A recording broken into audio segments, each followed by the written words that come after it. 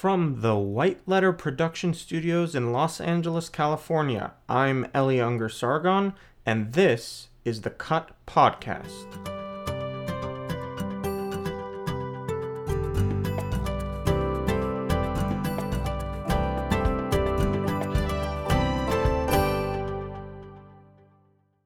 Bonsoir Montreal, je m'appelle Eli Unger-Sargon et je suis juif.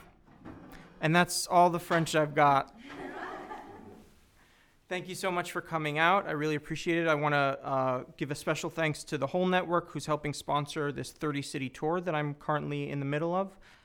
So just a few words about the way things are going to go tonight, the format. I'm going to stop talking, and we will watch my film Cut, which is 70 minutes long. After the film, we have a special treat for you tonight. We have a panel discussion. I will be on the panel. I'm very happy to announce that Maurene White, who is a registered nurse and active in the field of circumcision for many years now, will be talking on the panel, as well as Rabbi Bulua, who's a rabbi who lives here and hails from Montreal also. And I'm very excited to have them both on the panel and very happy that they agreed to join us. So we'll have some short introductions about who we are as panelists, and then we'll open it up for question and answer. Someone will be coming around with a wireless microphone so that the podcast audience can actually hear what the person who's asking the question is. So don't bother grabbing the microphone. Just allow that person to hold it near you when you ask your question, and that'll be perfect. That'll come across very well. After the question and answer session is over, I'll be showing a 5-minute extended trailer from my next documentary film, which is a documentary about the Israeli-Palestinian conflict called A People Without a Land. And following that, we will move into the commerce section of the evening and the schmoozing section of the evening. For those of you who speak Yiddish, we'll be chatting, and I will have DVDs for sale of the film that you're watching that will have extra feature. They have extra features on there and a whole bunch of other nice sort of added bonus material. Coffee and cookies and schmoozing. Schmoozing is a very important part of all this, so I want everyone to have a chance to schmooze. So, do buy things, but schmooze while you're buying.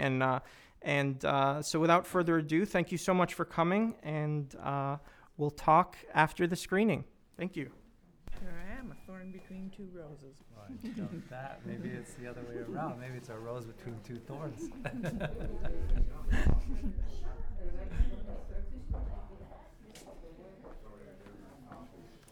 All right, ladies and gentlemen, thank you so much for coming out.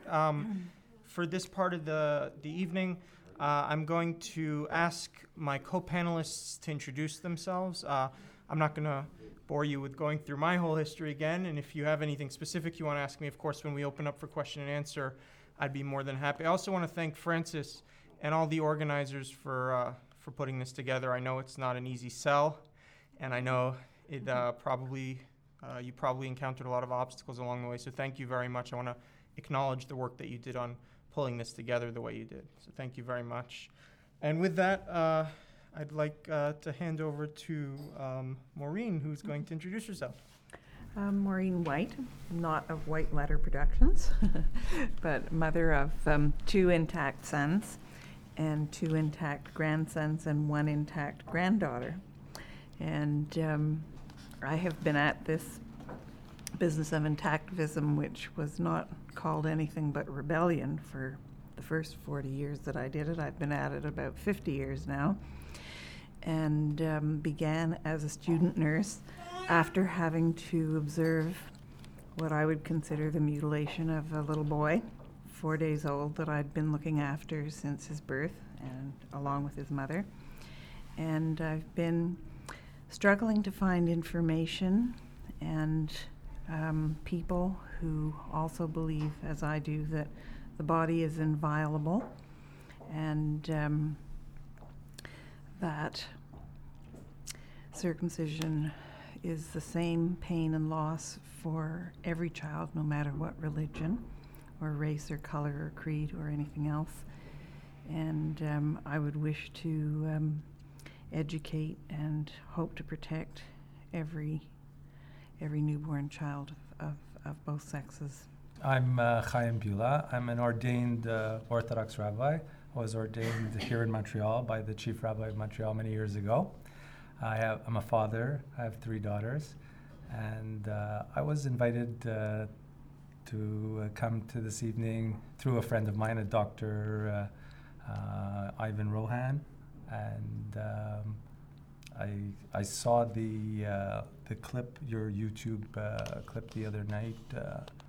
And again, seeing the movie this evening, I thought it was very, very well done, very thoughtful, and it explored a lot of different aspects of the circumcision, the Brit Milah, from many different points of view.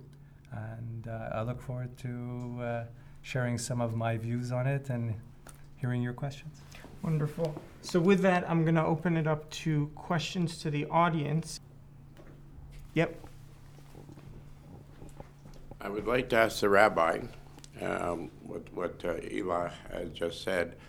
Have you witnessed the same sucking of the penis after circumcisions at any time in doing a bris?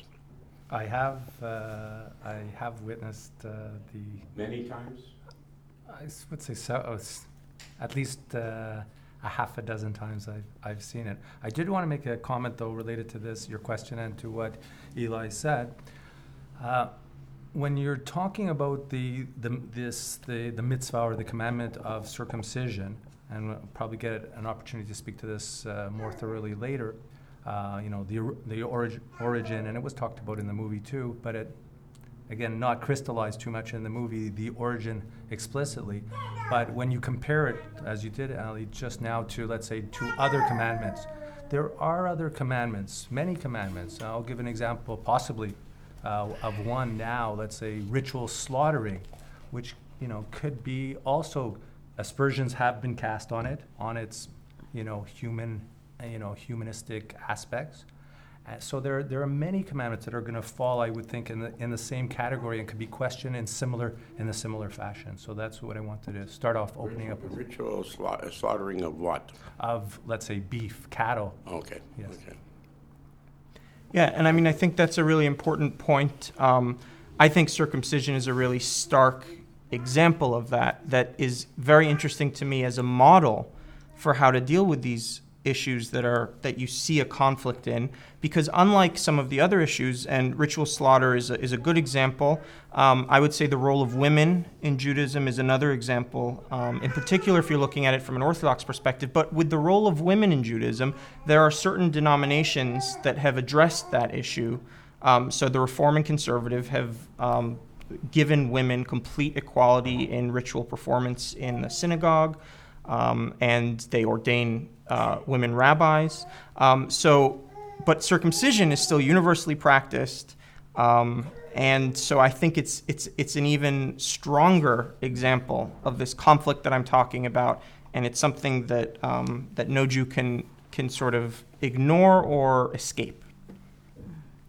I don't think the equality, with all due respect, I don't think the equality issue quite falls into the same category as the questions that you posed for circumcision, and as I suggested, maybe with the ritual slaughtering. I think they're closely related, and we'd have to think of others. I think the question of equality for women is kind of, it's not unless you're going to argue by having this separation in prayer with treating them second class, but it isn't that physical.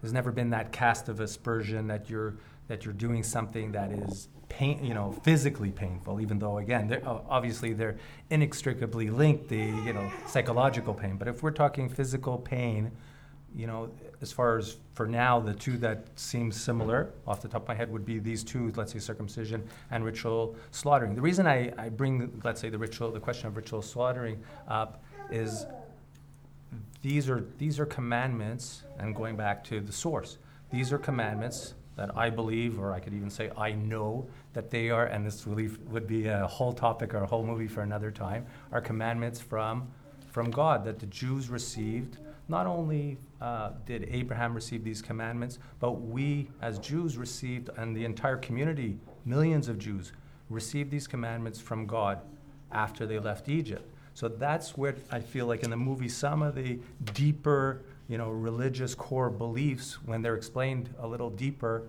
then the understanding we could have a better understanding why Orthodox Jews and even conservative reform have such a strong connection to this commandment of circumcision. It's not just a commandment that is being done just for the sake of inflicting pain. It's coming from a very deep-rooted source that this is God's commandment, very literal. It's in chapter 17, starting with Abraham, and then again repeated in several other stories. And again, this is not the format necessarily to go through all chapters and verse, but it's mentioned many times explicitly in the Bible. So this is a scriptural commandment from God. And if you believe that as the rabbi said quite eloquently, one of the rabbis in the movie, I can't recall his name, the Orthodox rabbi, he eloquently said that this is kind of where, the rubber hits the cement. If you believe or you get to a level of consciousness where you know that these are God-given commandments, then, you're giving yourself over to that knowledge and that faith that God, being the creator, knows what's best for our bodies. The Jewish body, in this case, being the commandment to the Jews. Now, as a religious Jew, especially as a rabbi, what do you question in your mind that may be wrong with the religion and the writing of the Old Testament and the books of Moses, etc.? What things disturb you in what's handed down to us? And in my belief, I'm a Reformed Jew. I'm a Christian, okay? But I'm a Reformed Jew by belief, because Jesus was a Jew, okay? And his teachings are good for everybody, because whether you believe in him or not, also I say to my Jewish friends, it seems the timing of Jesus and the coming of John the Baptist, etc., that the Jews have broken Jewish law. If, as you know, Messiah means a messenger in Hebrew, okay? He seemed to be the only messenger ever written about. So, in there. But my question is this. My belief is the Bible is written by man, and as somebody gives you a message, the story can change in the delivery or the concept, because God is talking to the prophets, and they're relaying it as they remember. So, as a sensible person, half my Jewish friends, half my Muslim friends eat pork. In the day when those laws were given down, they didn't know about trichinosis. They didn't know about cooking and getting rid of the disease that comes from pork.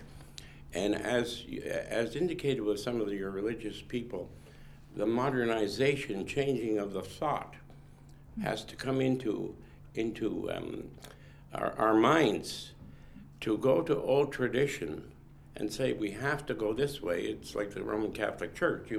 You do it our way or no way. Okay? Now, can the Jews be changed? Can they use their heads to say, well, we're modernizing now. Pork won't kill us. We understand why it was down. And my question comes in circumcision, that rule of circumcision may have been because of certain diseases and so on that you didn't have medicine to correct at that time. I was very impressed with your documentary. I concur with Maurene that circumcision should not be practiced, okay? After seeing your presentation and looking at the pros and cons and your presentation of it, I agree that it would be better not to. I base this on God. If God is a perfect God and made a perfect world, why didn't he make them circumcised? I happen to be circumcised, okay? Rabbi, do you want to take this first? I want to take this. I got a big opinion, but I try to use my head, and I try to be honest. Okay. I want to go back a little bit to the beginning, and then I'll try to remember the end. And watching the documentary, or sorry if I refer to it as a movie or documentary, I in some senses I wish we could stop it. And it's so complex, and there's so many great things said throughout the movie that it would be great almost to stop it in little bites and be able to digest it and discuss little bites. And that's what I just heard from you. What I heard from you was, was very interesting things. But I'll try just to touch on 2 points. One is I'm going to disagree with you, and I'm just going to be repeating myself a few times this evening because sometimes it's news to people, and my friends too. I have a lot of friends that when I tell them, Jewish friends and not Jewish friends, I tell them that there were millions of people in the year 2448 from creation of the world. That itself is news to them. But that the world was created 5,772 years ago. And by the way, Happy New Year. So that in itself is news to people. When I tell them that in the year 2448, the Jews left Egypt, there were millions of people at Mount Sinai, and they heard God give the commandments. To debate tonight whether they heard all 613 or just 10, it's beyond the scope. But this is the fundamental principle that I believe and know in, also studying a lifetime, that the commandments in the Torah are God-given. So I don't agree with your premise that you say man-written. I believe every single letter, every single word, every single letter is dictated by God in the 5 books of Moses I'm talking about, as you would call it, or may call it part of the Old Testament, but I'm talking about the 5 books of Moses. And this contains the commandment of circumcision there within. So that's the first point that I wanted to make. The second, so that's why it's so hard to get away, no matter what anecdotal evidence that might be in the documentary, what other anecdotal evidence out there, or how hard it is to look at the circumcision, let's say, because it's a child, it's a baby, right? But nevertheless, if we believe that the Creator, believe and know that the Creator made us and knows what's best for us, that's kind of where again, like the rabbi said in the movie, the rubber hits the cement. If we believe in it and know that, it's make the sacrifice. It's very hard to get away. Yeah, of course, we make that decision to follow the Creator instead of, like you said, that's the choice that we have in life. I make that choice every day. Am I going to follow make my choice to go left or right based on my own intellect, solely on my own intellect, my own passions, desires? Or am I going to also look to something higher, look to the Bible, look to the Torah, look to God to help me to make that decision? And in this case, and in so many cases, I look to God. And I'd like to, with great respect for the rabbi's perspective, disagree on my understanding of the beauty inherent in the Jewish tradition. And I think part of what I was trying to do in the film was really pose that question. Because if you understand what circumcision is, and you accept the empirical evidence that I bring in the film, then you're forced to make a decision about what it means to be a Jew. Does being a Jew mean what the rabbi just articulated? Does it mean what Rabbi Heshi Warsh in the film articulated, which is, I can have as many opinions as I want, but at the end of the day, I do what I promised? Or is it something different? And my vision of the Jewish tradition and my attraction and continued sort of amazement with it and wonder at it is that it's actually, in contrast to many other fundamentalist traditions, there's a 2-part system here. And the 2-part system is the written law and the oral law. The written law is what's written in the Bible. It's there for everyone to see. The oral law is a series of struggles, conversations, hermeneutic interpretations that would strain credulity and bend the text to the breaking point. And this was the rabbinic innovation. And this we see in the great works of the Mishnah and the Talmud. And to me, that's the essence of the Jewish tradition. And ironically, one of the greatest proponents of this mode, this religious mode of arguing with God himself, is the very person who was given the commandment of circumcision. When Abraham confronts God over the destruction of Sodom and Gomorrah, he says to him, the Hebrew is, "Hashofet kol haaretz lo yasa mishpat." Will the judge of the earth not perform justice? And to me, in a nutshell, that's the essence and the beauty of the Jewish tradition. That when your conscience bothers you about something, it is not outside of the realm of possibility to argue with God about it. And for Abraham to say, will the judge of the earth not perform justice, he needs to be able to stand on firm ethical ground in himself and make an argument against what the creator of the world is doing.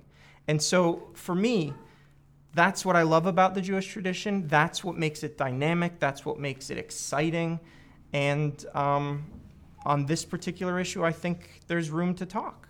In terms of covenant, earlier in Genesis, when we talk about creation. And I like to refer to creation theology in the context of the creation of man and woman, and in which it is said that God created us, male and female, he created us. And to me, that is the covenant. And it's the first covenant. And if we do anything to destroy that creation, I think we're disobedient to God. And circumcision would be, to me, one of the very first disobediences. And I realize this is radical, and that it's definitely a Christian viewpoint. And we see in the New Testament that circumcision was set very clearly aside, and as much that is unsaid about it is interesting as is said, because Jesus was a rabbi. Jesus could have circumcised. Jesus did not circumcise. The one comment about Jesus in relation to circumcision is in John 7, verses 19 to 21. And pardon me if it sounds a bit fundamentalistic, but it is not something that he did, but something, or even really said against circumcision, but simply that he was being criticized for breaking the Sabbath law by healing on the Sabbath.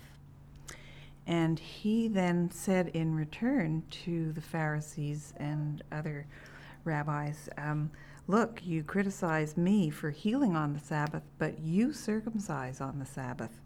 I make man every bit whole on the Sabbath, and you injure someone on the Sabbath, but you criticize me. And that interests me. We look at all through the rest of the New Testament, well, the Gospels, and that's the only thing, the only comment that was made in terms of Jesus and circumcision. So I find that interesting as part of the New Covenant, but I think it's in continuity with creation theology. He was not willing to sacrifice his Father's creation. All right, let's take our next question, please. I will have maybe a comment instead of a question. I believe that in your film it was very clearly explained, and probably nobody would doubt that it's medically harmful to man to undertake that circumcision. The only problem is that if it's written in the law, so you must. I'm a Christian, so I don't have such a problem. But if it's written in that Old Testament that you must do that, so it's very difficult to change it, unless maybe Jews who are waiting for Messiah, and Christians are waiting also for Messiah. Maybe Jews would convert to Christianity and there won't be any problem. Okay, well, I think I want to respond to that quickly. I think hell will freeze over before most Jews convert to Christianity, so we can all agree on that point. But I do want to address the issue. It is hard for Jews to take something that fundamental to the tradition and change it or question it or move forward on it. I would never minimize the gravity of what I'm suggesting here. This is a serious issue. Having said that, we have instances in Jewish history in which some brilliant rabbis figured out ways to move the tradition in response to a problem that they had. I'll give you a concrete example so that we're not talking abstractly right now. The death penalty is something that was practiced throughout much of Jewish history. Many gruesome, we're coming up to Yom Kippur, and part of the liturgy, we go through some of the more gruesome modes of the death penalty, hot lead being poured down someone's throat and hanging, and there are all sorts of horrible things. And the rabbis were offended by this. And we have very good evidence that they figured out a way to legislate the death penalty out of the Jewish tradition. Now, they didn't eliminate it. because being brilliant at hermeneutics, they didn't need to eliminate it. What did they do? They put all sorts of requirements on the death penalty so that it became virtually impossible to ever convict someone and put them to death. You have to have warning before the crime. You have to have 2 witnesses who saw the crime. And what this did, and we know this from the Talmud, there's a story in the Talmud that says any Jewish court that executed someone once every 70 years was considered to be harsh. And so I think this is a concrete example of a situation in which the rabbis were morally offended by an element of the tradition, and they figured out a very creative way to legislate it out of practice, basically.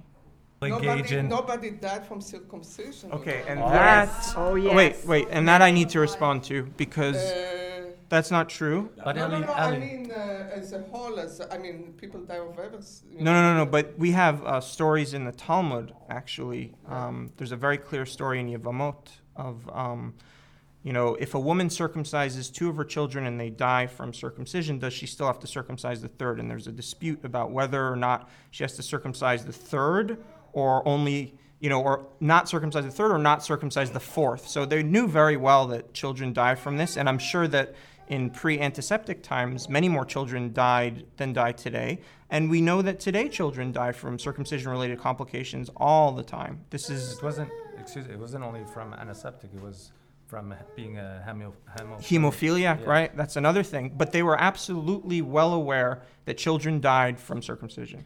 I have to say, I find it fascinating that you say a woman is allowed not to circumcise her child when it's really a completely patriarchal institution. I mean, the child is taken from the woman by the men of the culture and then circumcised, although we see moyalettes now. But Well, I mean, what about a man not being allowed? Right. So, and this Yeah. comes to the history of circumcision. I may have misspoken by saying a woman. I believe. No, that's the Is that yes, okay? that's what's Well, said. I mean, then we have to understand something about the history, and this is important actually, is that before the Middle Ages, the woman was the sandik. Oh. That's how things were done. It was the Middle Ages when they were taken out of the equation. That's okay. Yeah, don't worry about it. That would explain that. The Talmud is pre-Middle Ages. Okay. It was redacted in I believe the 6th century CE, and so at the time it was common practice for women to be the ones holding their babies during the circumcisions. During the medieval period, women were completely removed from the picture. And it also moved from the home to the synagogue. So there were all sorts of historical factors here. This might be just a question to illustrate your point. I would ask, who knows who was the first Mohalet? Ellie, you might know. I being do. Being a yeshiva bach. Well, I do know who the first Mohalet was, and it illustrates a very interesting point. 2 interesting points. Number one, that one of the greatest Jews who ever lived according to the tradition, Moses, was most likely not circumcised. And he didn't want to circumcise his son. There's a very bizarre passage in Exodus in which it says Moses stopped by at a hotel, and God wanted to kill him. And his wife, Tzipporah, took a flint and circumcised their baby and threw the bloody foreskin at his feet and said, "You are my bridegroom of blood." So Tzipporah would have been the first Mohalet. How did I do, Rabbi? Fantastic. Okay. Very good. He knows his stuff. Huh? You know how you test the microphones? Just testing. I have a question for Eli. I assume by watching the end of the film that you're going to decide if you have a boy to let him decide if he is going to have a bris, or will you do a bris shalom instead? Well, I don't have the pleasure of having to make that decision yet, but I would not circumcise a son. I would let them make that decision for themselves. And I'd like to add to that, and the rabbi might correct me on this point, but I'm not aware of any ritual exclusion, despite what some of the people in my film said, for men who are not circumcised, Jewish men who are not circumcised. I know that there are political things that happen where a rabbi won't give them a bar mitzvah because they don't like that he's not circumcised, but from a halachic Jewish law perspective, with the single exception of the Paschal lamb, which hasn't been brought in over 2,000 years, and we don't know when it's going to be brought again. I am not aware of a single religious exception, in other words, a single thing that an uncircumcised Jewish male cannot participate in ritually. I contrast that with people who are not Sabbath observant, and there are severe consequences in Jewish law to not being Sabbath observant, including not being trusted on issues on legal issues as a witness. You can't be relied upon to make sure that food is kosher. Am I getting this right? Is this right? I would agree with most of what you say. It's a very complex question. I would leave it for the Jewish courts to decide as far as what and every community is different, because sometimes the Beis Din will implement, like you've talked about before, just as they will implement sometimes leniencies. I don't necessarily agree with the whole example that you gave as far as the death penalty, but there are times when they will implement leniencies usually, and they, according to the Torah, they usually have to be They have to be temporary. They're not a leniency that is going to be for a long duration, and there's subject to many tests. The same thing as stringencies, also additional stringencies sometimes are implemented, and they are only temporary. But what I wanted to say with regard to and they can differentiate from community to community. It's left up the Bible gives the power, and this is a commandment too that a lot of people overlook. The power of the Bible itself in Deuteronomy, the Bible itself gives a power to the legitimate rabbis to impose certain rules, either leniencies or stringencies, and since the Bible itself is giving it, since God, coming from a place of believing and knowing that this is God's word, God himself is giving the power to the legitimate rabbis, and that's again maybe a personal decision. Who are they to impose, be it temporary penalties on somebody that's not circumcised, or be it penalties on or any type of leniencies or stringencies. But just to backtrack briefly back to the example, the reason I mentioned the ritual slaughtering, this is critical, and I've spoken more to this than I have spoken to circumcision. That's why I was interested to come out to have this opportunity, and I want to take this opportunity to thank you that I got a chance to develop my position or my understanding of this, because only through discussions like this do you really flesh out, in a sense, your understanding and position on a topic. So it is, it's a good opportunity to learn from each other. But when we talk about ritual slaughtering or, again, circumcision, there have been times, and it was touched in the movie, there have been times when people will say, oh, it's beneficial to do it the God-given way. And there's been times when the people say it's not beneficial. There's been times that it's neutral. Now it seems to be, if you look at circumcision, it's neutral. If I look at ritual slaughtering, they're done properly. I see like what do they call it? Peta. Mm-hmm. They say that Jewish ritual slaughtering done properly is the least cruel way of doing it. So that's again where I come from. My belief and my understanding, and a little different to what was stated in the movie. A commandment from God cannot be a negative thing. It has to be a beneficial thing. Even if you draw out, all the physiology, at the end of the day, it has to be beneficial. And there, again, when do we know? From generation to generation, these things, the so-called experts, you have the battle of the experts. Even right now, if I called up the top experts, you probably could find some that will say that it's beneficial to perform circumcision, and there are some that would say no, it's neutral or it's not beneficial. So there's the battle of the experts. Again, it goes back to belief and knowledge that the Creator knows us best. And my knowledge, my belief tells me that he would not ask us and tell us to do something that was negative. It has to, at worst, it could be neutral. And in best case, it tells us everything in the Bible is referred to as good. So it's telling us things that are beneficial. That isn't the primary purpose. Don't misunderstand me. And I agree with what your father said. It's not. I don't fall in that trap to say, oh, that's the primary purpose why I do it. The primary purpose that I do it is because God asked me to do it or told me to do it. So I choose to do it. But I know, and believe that it cannot be detrimental, just as we've seen ritual slaughtering, or be it circumcision or the whole host of commandments. Aspersions have been cast that they're negative, but at the end of the day, at worst, I usually, the data usually shows them being neutral over time or flip-flops. So that implies to me, here we are, thousands of years later, let's stay on the point of ritual slaughtering, and they really haven't come up with with all the technology and the computers, they really haven't come up a better way to do it. We still follow the old Jewish way.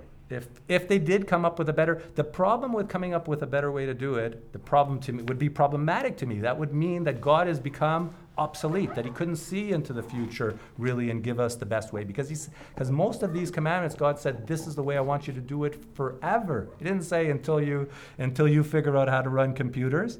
He said forever. So the implication is that these are going to be forever the best way. And so far, a lot of them, I haven't seen anything, tonight per se. A lot of things were flashed on a documentary. Like I said, I've spoken to doctors. Even today, I sat down with a couple of doctors, and there's the battle of the experts on most of these topics. Well, I want to respond to that side of it, because I actually don't think that the perspective that I presented on the health benefit question and on the sexual effects of circumcision is particularly controversial. There are people in the world, people in the medical community, and I think that they're becoming increasingly marginal characters that believe that circumcision is beneficial medically. But they can't deny the empirical evidence that I brought tonight about the sexual harm of circumcision. They can sort of bury their head in the sand and ignore some of the facts that I've brought out that have been, sort of confirmed and reconfirmed over the last 10 years. The original Taylor study that I showed, they did their original research in the early 90s, presented it in the mid-90s. It's been duplicated a number of times leading right up to today. Hyang et al., Dong et al., and then Sorrells et al. In 2007. These are studies that have reconfirmed the presence of this high concentration of Meissner's corpuscles. And our understanding of the sexual function of this very dense network of nerve endings is increasing by the year. We now actually understand some of the circuits involved in how they have a very complex interplay of pleasure and inhibition of sensation in certain parts. Do you want to add something to that? I want to say that at the end of the first study, Taylor said that all of the nerves of the prepuce may be associated with the vagus nerve. The vagus nerve is a motor sensory nerve that runs from the base of the brain and is involved with many areas of the cerebellum and the cerebrum, and runs through the entire body, affecting every organ in the torso. And if that is associated with the nerves of the prepuce, then cutting of the prepuce affects every one of those organs and many areas of the brain also. And that, I think, is something, of course, that needs much more research. Another thing that needs much more research is the effect that it has on couples. And one of the things that I do I have a little foundation called Far Reach, Foundation for Research and Re-Education Assuaging Circumcision Harms. And I believe there are many harms. And I have done a lot of couple counseling. One which I actually am having published that I presented in Berkeley last year at the No Circ Symposium, their 11th symposium, and in which a couple came to me, the man having had a very, very uneven circumcision as a child, as a newborn, and which caused something called bowing and deformation of his erection to the point where he was almost unable to have insertion with his wife, and in which the effort to achieve orgasm, he usually bruised her. And so we were able to deal with this through the technique that Ron Lowe has developed of foreskin restoration, to the degree where over nearly 18 months he was able to even his foreskin to the point where his erections were straight and they were able to have almost normal intercourse. And that was 8 months ago, and now, continuing on, he has completed the procedure, and he and his wife are able to have normal intercourse. Now, they were on the verge of divorce, very close family. They were distant cousins, and they spent all of their holidays together, both family. There was no concept of your mums or my mums for Christmas or Easter or whatever. Everybody went everywhere together. And for that couple to have divorced would have really made a terrible rupture of a wonderful family. And he is one of, it is estimated that 2 to 10% of people, of men, suffer these additional injuries. And that's straight across the board, religious circumcisions and medical, so-called medical circumcisions. I don't think it's possible to say medical circumcision because there is no medical benefit. It's not medicine that's practiced. And so if 1 million babies were circumcised in 2005, 2 to 10% of them will suffer what we call botches, which is what this man suffered. And his was not by any means the worst. Many men lose all or part of the glands, the urethral structures. Some lose the entire penis, and every year in the United States and Canada combined, up to 150 infants are lost through religious and, quote, quote, medical circumcision. So I think I would agree there's absolutely no controversy on the medical aspects of it. I want to make 2 points on this. One is, you'll be shocked that I'm going to agree with you that it's painful. The Talmud tells us so, Tanya tells us that one of the reasons it's not that I misspoke, not that it's painful, that the baby is crying from the loss. What is the cry from the baby? Primarily is what the Talmud and the Tanya tells us. How they derived at this is a question for another time. They say, the rabbis say, the baby is crying because of his lost future pleasure, as you talk. So I'm going to agree that there is a loss because, again, anything that it says in the Bible and the Talmud, I'm willing to stand by. It's time tested, even if it wasn't tested by me, it was tested by lots of young Bachrim like you, Ellie. So, and it stood the test from many, many people. Again, because it's God's intellect, that's why I believe that it's been able to stand the test for so long. The other point being that you made that there's a lot of botched and problems in a lot of fields, in a lot of areas. That don't misunderstand my support, my faith and knowledge of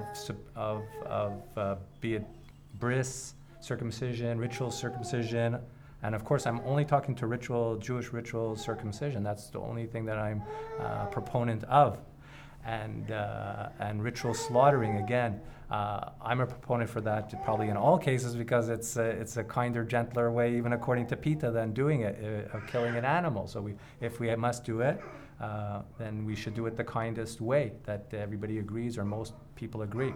Now, with regard to brises or circumcision, ritual circumcision, of course, people are human, and unfortunately, there are people that are going around maybe doing this operation. Even though the doctor said it's fairly simple, I've heard of cases, I've heard doctors or males say, these people, there are people that should not be doing it. Even the classic story is told once a chassid went to his rabbi and said, who should I get to do my circumcision? And his Rebbe said, well, a male, of course. And he said, no, I have a choice, Rebbe, between two people. One who knows all the Kabbalistic meaning behind it, but he's got a little bit of a shaky hand, and the other one who doesn't know all the Kabbalistic meanings behind it, but he's got hands of a surgeon. And his Rebbe said, listen, when it comes to the bris milah, we need somebody, who you need a good cutter. So that's my point. Is of course you can have people that are, and just as in ritual slaughtering, we've had a problem that there are people who don't do it properly. It has to be done properly. So just because it's been done improperly and there's been problems with it, that's not necessarily a reason or a rationale to me to outlaw it. Because on that basis, you could start outlawing just about everything in the Torah. And in a nutshell, that's why I didn't include any discussion of the complications in my film, because it's very easy to dismiss. And I think that circumcision is actually a very good example of a situation in which even if there are no further complications, you're still causing damage to a person's nervous system, you're still causing pain, and you're still causing a lifelong permanent body modification that person did not consent to. And that's the ethical problem, really. That's the center of this conflict that I keep coming back to. Let's take another question. I had a couple of questions, actually, for Rabbi Bulua. The first question was, you mentioned before that if a child would remain uncircumcised, he might face some sanctions from the rabbi because he would be, quote unquote, a second-class citizen. And so just wondering about that. Is it really fair for the rabbi to, punish the child who was not responsible for deciding not to get circumcised? Why on earth would that child be punished, or have some sanctions imposed upon his status by the rabbi for a decision that he did not make? It was not the child who chose not to be circumcised. It was the parents who decided to leave him intact. So that was my first question. My second question was about the bar mitzvah. Does the rabbi really know if the child has been circumcised or not, and how?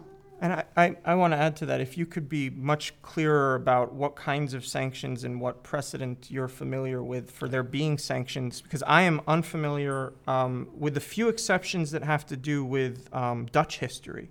A certain time in Jewish history where it was during just after the Inquisition had ravaged certain parts of Europe, and there were Jews who had gone underground, and they were coming out of their hiding, and so there was a big question about who's Jewish and who's not. So uncircumcised adults at some point were not allowed into the community. But that was a very exceptional time in Jewish history. With that single exception, really, I'm not familiar with a single halachic sanction that has ever been placed on a person for being intact.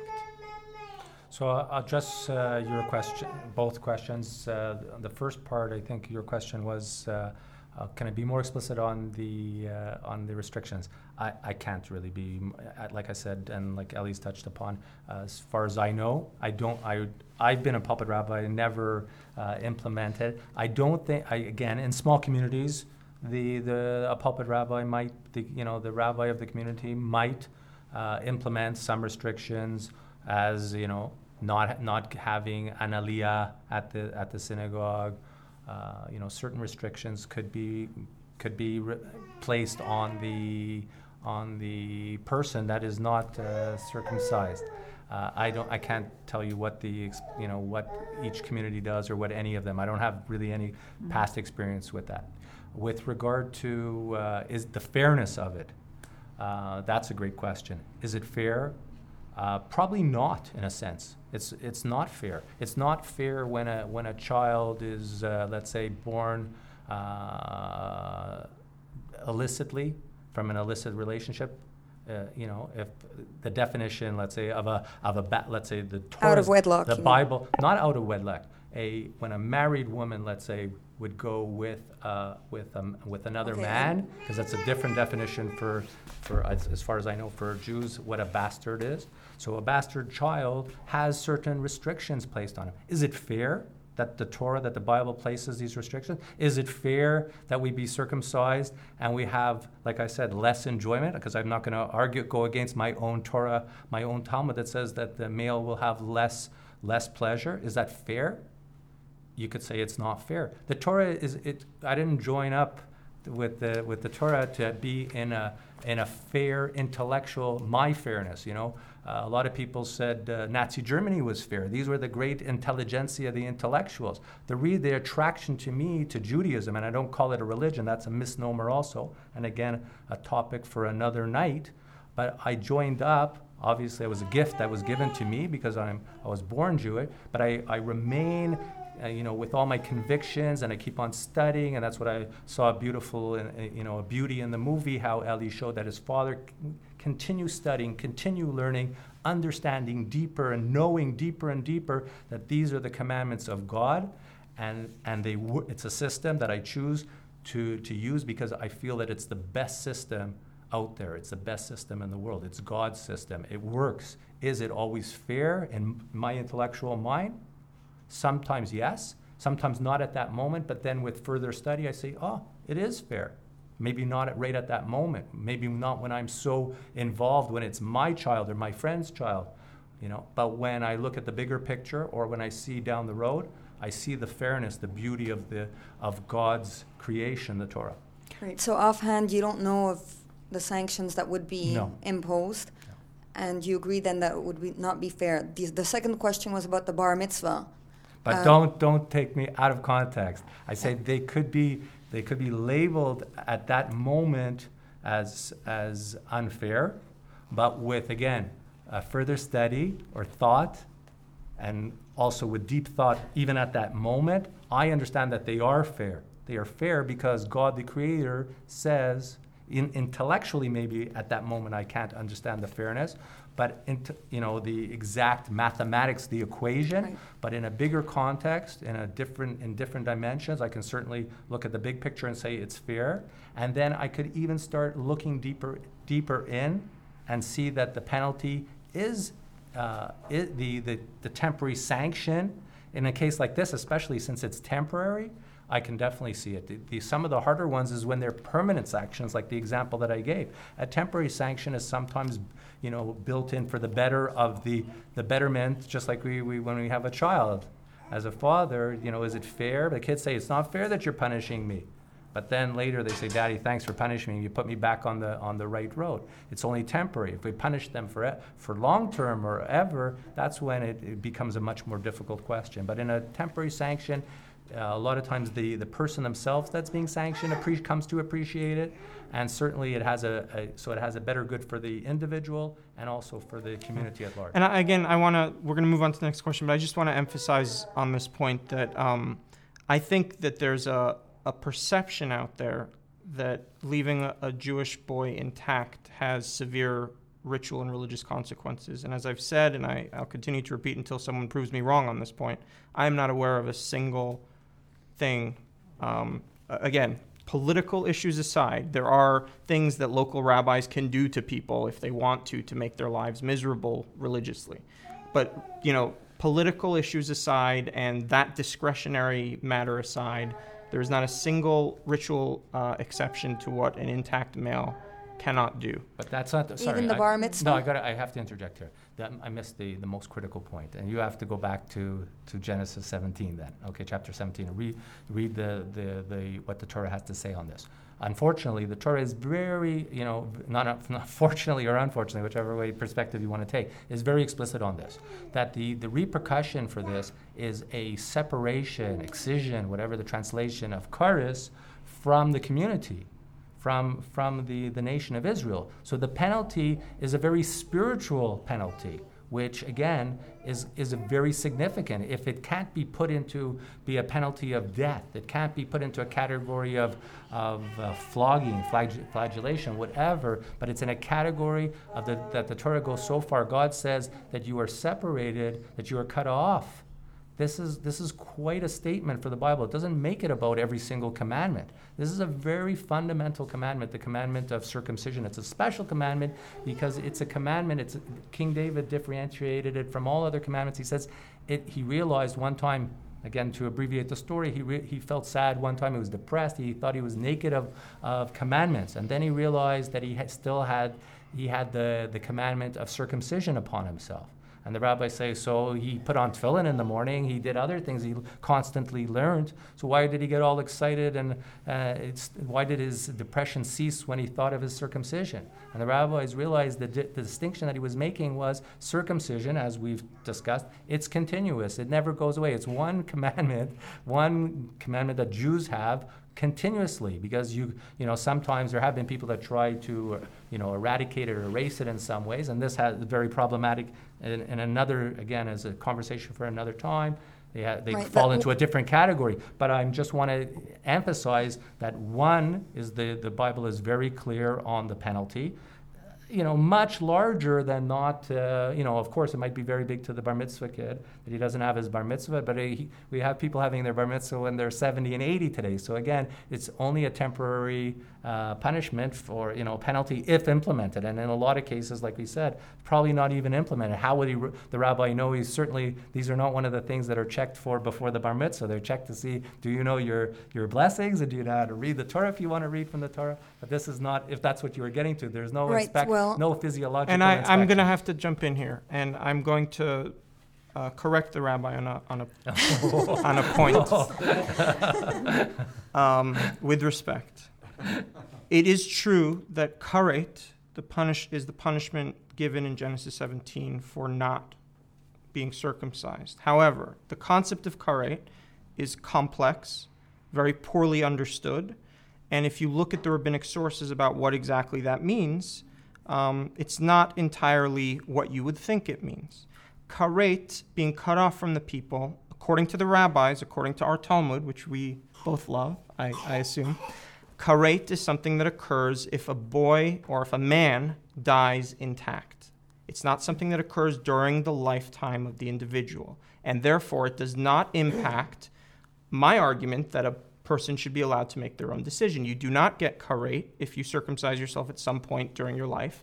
And as far as I'm concerned, as long as the choice is left up to the individual, that's all I care about. So that's the first point on karet. There are some other consequences to karet that are spoken of, such as early death or dying without children. But the cutting off from the people only occurs when the person dies. And the other important thing to note about karet is that it's not just a punishment given for not being circumcised when you die. Karet is a punishment that's given for eating chametz, leavened products on the Passover. Karet is a punishment given for people who do not observe the Sabbath, which, by the way, is also called a covenant in the Bible. So I think we need to be very careful when we talk about this spiritual concept of karet, which is not very clearly defined, and everyone agrees is not something that is implemented by man, but something that's implemented by God.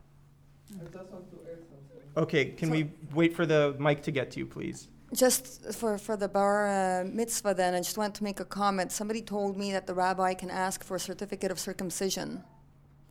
Is that correct or not? You can ask. Listen, he's the rabbi, right? All right, let's move on to our next. I just want to reply to what Ellie says. I don't agree with your interpretation of kares. It's a complex issue. I agree with that point, but your interpretation is certainly not the fundamental and traditional explanation. How it was handed down to me by my rabbi and his rabbi. So. With due respect, that again, unless you're going to make me call you Rabbi Ali, that's one of the benefits of smicha. Smicha means the unbroken chain of the unbroken chain, and it's been tested. The chain has been tested to make sure that it's intact and that it's received the message clearly. Next question, please. Thank you. May I? Yeah. Okay. Sure. Yes. I think that as far as a human concern, it seems like it's cruel to human babies to cut off and hurt their nervous system from head to toe, probably, when you think about it, because that happening. I know it's got to affect every part of their body. My brother's had it done, but why? If you're Jewish, you have a grounds for that, but why was it so universally taken that peoples everywhere started doing this? They're not Jewish, just like the person the rabbi said in the film. If you weren't Jewish, why in the world would you do that? Why did that concept just start across the board. And it just seems like it just seems like a shame that it happened. I appreciate the love of God that Jewish people have in their heart, but just as the angel struggled with, who was it? The struggle and wrestling with the angel. Why couldn't that concept be used with this circumcision things? If rules were changed in the death situation, why couldn't that concept be used in the circumcision issue? Okay. Well, I think we've covered our different perspectives on the Jewish tradition. The rabbi has what I consider, and I don't mean this in a disparaging way, just in a descriptive way, a more fundamentalist understanding of the tradition, and I have a non-fundamentalist understanding of the Jewish tradition. But to answer your question about how it started for non-Jews, it's a bizarre and entertaining and disturbing story. It started as a Victorian health fad, and this was at a time when sex was considered not a good thing. Or let's say sex not for the express purpose of procreation. Sexual pleasure was looked upon with great suspicion. And the Victorians believed that this, number one, would be an effective way of stopping boys from masturbating, which we mentioned in the film. And then that was an early reason given. Some of the very strange theories about the body that existed in the late 19th century played a role in the adoption of circumcision. And you see some really bizarre case studies early on of, doctors claiming that circumcision cures paralysis of different kinds and epilepsy and diabetes. And it's really kind of a bizarre story. But as Len Glick said in the film, every generation came up with a new reason and a new rationale for doing this. And it usually clustered around the disease that was most important in that day, or most scary, to be more accurate. And it embedded itself. And for a practice, and again, this is why, you could be forgiven for believing that it's controversial whether or not circumcision is medically beneficial. The truth of the matter is, if you scratch a little beneath the surface, it's not controversial at all. It's quite obvious that what you have is a long, long history of people figuring out ways to justify a practice. And in our culture, if a practice is to survive, and this applies to Canada as well as the United States and the post-industrialized world in general, for a practice to survive, you need a scientific reason for it. So 4,000 plus studies now exist on the so-called medical benefits of circumcision. A bizarre situation that cutting off a normal part of the anatomy would generate that kind of body of work. And unfortunately, to this day, none of them have proven, I think, to any kind of scientific standard that this is definitely beneficial or beneficial enough to recommend routinely. And that's not a controversial statement whatsoever. Sorry to interrupt. I just wanted to let you know we have about 5 minutes left for questions because at 10 o'clock we have to be out of here. So I want to ask a question of Ali, okay? Change things up. Ali, do you believe that God commanded Abraham to circumcise himself and his children and his household? That's a big question. But for me to answer it, I have to go into what I think the word God means and what I think the word commandment means and what I think being Jewish means. Let me see if I can put this in a nutshell. I think we have very different ideas about what God is. And so if I'm to answer your question directly, I don't believe in the God that you believe in. I don't believe in a separate personality that's transcendent and a separate existence from reality. So, therefore, in your language, the answer would be no. But that doesn't mean that I'm an atheist or that I don't have an appreciation for the spiritual. It just means that my conception of the spiritual is different from yours. And I dare say that there are many thinkers in the history of the illustrious history of the Jewish tradition who also disagree with your conception of God. Should we take one more question, please? Please. So I'm an atheist, so this whole, God stuff to me is, kind of funny. But I know a lot of Jewish people, and we talk about stuff like circumcision all the time.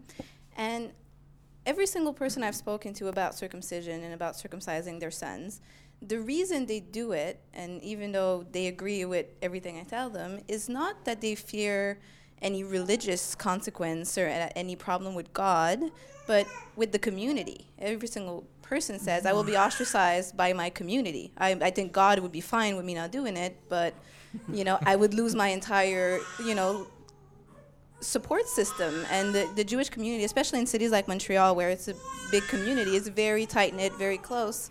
So I'm wondering if there's any way to get past that, if there's any solution to that problem. Who are you? Are you asking me?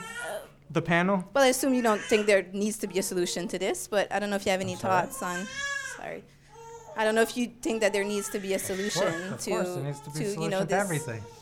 Well, if you think it's a problem, but I want to know your it's a thoughts on problem. that, because Of course. Since I spoke the most, I'll leave my. I'll go to the. I could go to the end and let you address the question first, and just take a minute at the end. Okay. I think I have just a short comment on it. Well, I think that the fears are largely unfounded. I think that it's not something that anyone has to know about.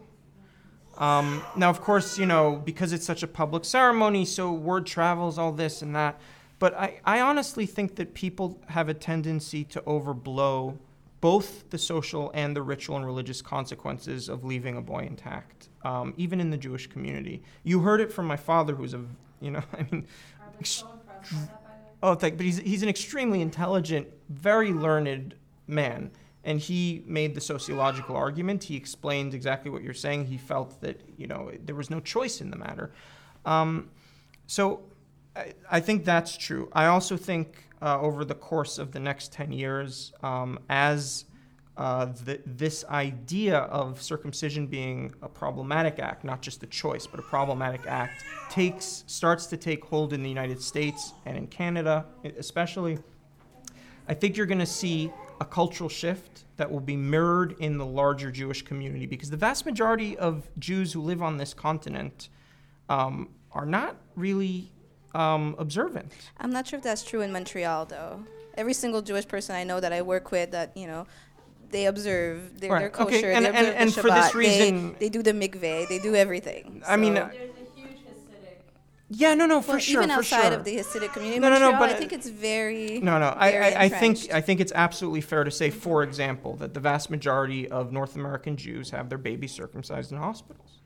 And that should tell you a lot about where their commitments lie. The family that I followed in my film, who were very unaffiliated, were on the verge of not having a ritual circumcision done at all. They were going to do it in the hospital. The last minute, the husband prevailed, and it ended up happening. But this is interesting also for another reason, which is that people who have it done in the hospital actually are preventing that individual from ever participating in a ritual Brit Milah. It's another story. But I think that Jews, and we see this in Europe and we see this in South America, in cultures where circumcision is not a normative practice, there's much lower rates of it among Jews. The final thing I want to point out on this is that I think it takes a few, in the Jewish tradition and in Hebrew, there's an expression to be a nachshon, or if you're a woman, to be a nachshonit. And it refers to a biblical character who was, according to the Midrash, the first person to step into the Red Sea before it split. And he actually, according to the story, he had to go out and swim a little bit before anything happened. And it's this concept of a person going out on faith, as it were, and doing something different because they believe that's the right thing. I think there are a growing number, and I don't want to overstate the phenomena, but there are a growing number of vocal Jewish people, like myself, who are speaking out about this practice. And I think that it will come to a point where, again, unaffiliated Jews who have no other form of religious identity other than the fact they circumcise their sons will not be doing this in the same numbers. And may I express my hope that at the very least they explore some of the really beautiful sides of the Jewish tradition and some of the less problematic sides of it. Shabbat observance, I keep coming back to this, but I'm a big fan of the Shabbat. Oh, me too. And as an atheist, I'm a big fan of most Jewish traditions. Yeah, the, and the I ritual, think, the continuity of. And I don't know what Rabbi Bulua would say about this, but I would be very happy if a lot of these unaffiliated Jews, instead of deciding to circumcise their sons, chose to explore something like Shabbat or Kashrut instead. Well, what about Bris Shalom? And I love the concept of the word shalom, meaning whole as well as peace. I think that's really exciting. I'm going to reply to you, Ellie. The problem, again, is this is your intellect. This is not Judaism. This is not Torah. Torah is made up of 613 commandments. It was offered to the other nations of the world. The other nations of the world said, what's in it? God said, not to steal. And one nation said, no, that happens to be something we like to do a lot of. We don't want it. God offered it to another nation, and they asked, what's in it? Said, not to kill. Oh, we happen to like to kill. We like to go to war a lot. We don't want it. And then God offered it to the Jews. And they didn't ask, what's in it? They said, we'll take it. We'll do it.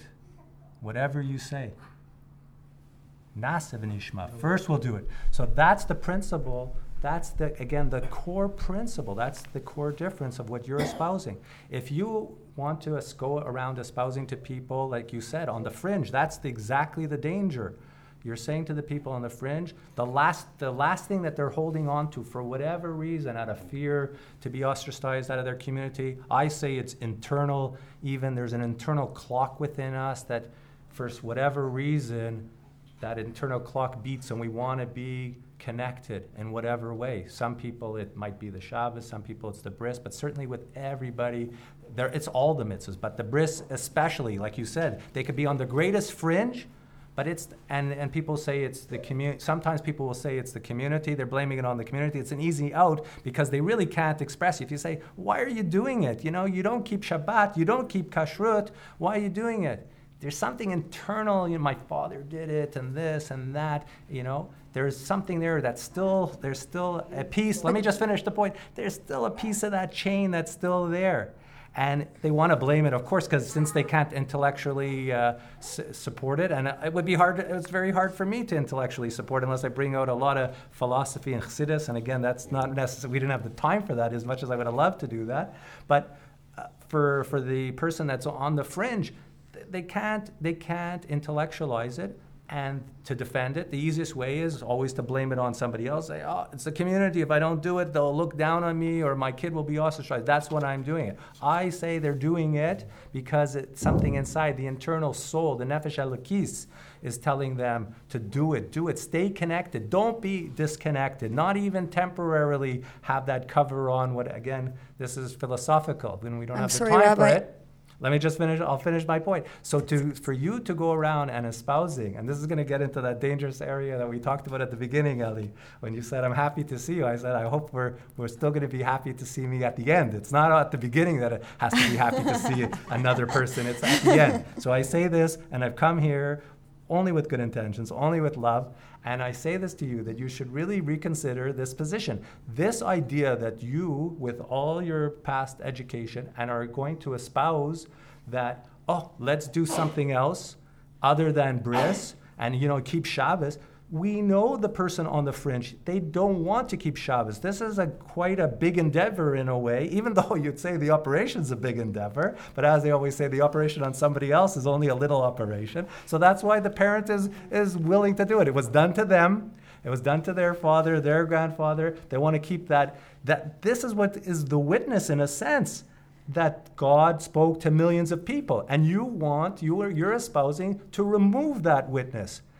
To do that is to try to eradicate, and I hate to be dramatic, this is the same thing as assimilation. This was the argument, that our parents made to us, so much so begged us and instilled within us, within the Jewish people, not to intermarry, not because that the Gentile is any worse, maybe they're better than us, but that our whole faith, our whole witness, our education will become so watered down because you're mixed two cultures, it's getting all mixed up. And the continuation of what people died for, you're not there. You're not supporting it. Something that people were willing to die for. So to espouse this idea, let them keep Shabbos, let them keep kashrus. We know it's a pipe dream. If they wanted to keep it, they would have kept it. It's a very hard path for the person to go back to. Yes, God willing, they'll go back, and many people go back. And this is the argument I'm going to make to you also. There's a revolution in this world. I'm here testifying to the revolution. People we're fed up. We're not going to stand for it anymore. People are turning back to the roots. It's the time of tshuva, which is the time of shuv, turning back to the roots. It's not a time to turn away from our roots. It's a time to turn back to the essence and turn to the core. Well, that must be the kindest rebuke I have ever gotten in my life from a rabbi. So I just want to acknowledge that. We really have only 10 seconds because so I'm afraid it's a municipal bylaw. Unfortunately, it's very unfortunate. But we have 5 minutes to pack everything up. So just one quick question, please. No, it's not a question, it's a comment. Every society has laws, and a society adheres to its laws, right? So this is more than a commandment, this is a law. This is the 16 and 13 laws of Moses, okay, of God. So as an individual, you have to adhere to the laws of a society, in any country, in any community. Or try to change them if you have a problem with them. Thank you very much. There is no problem with this law. There's no problem with circumcision?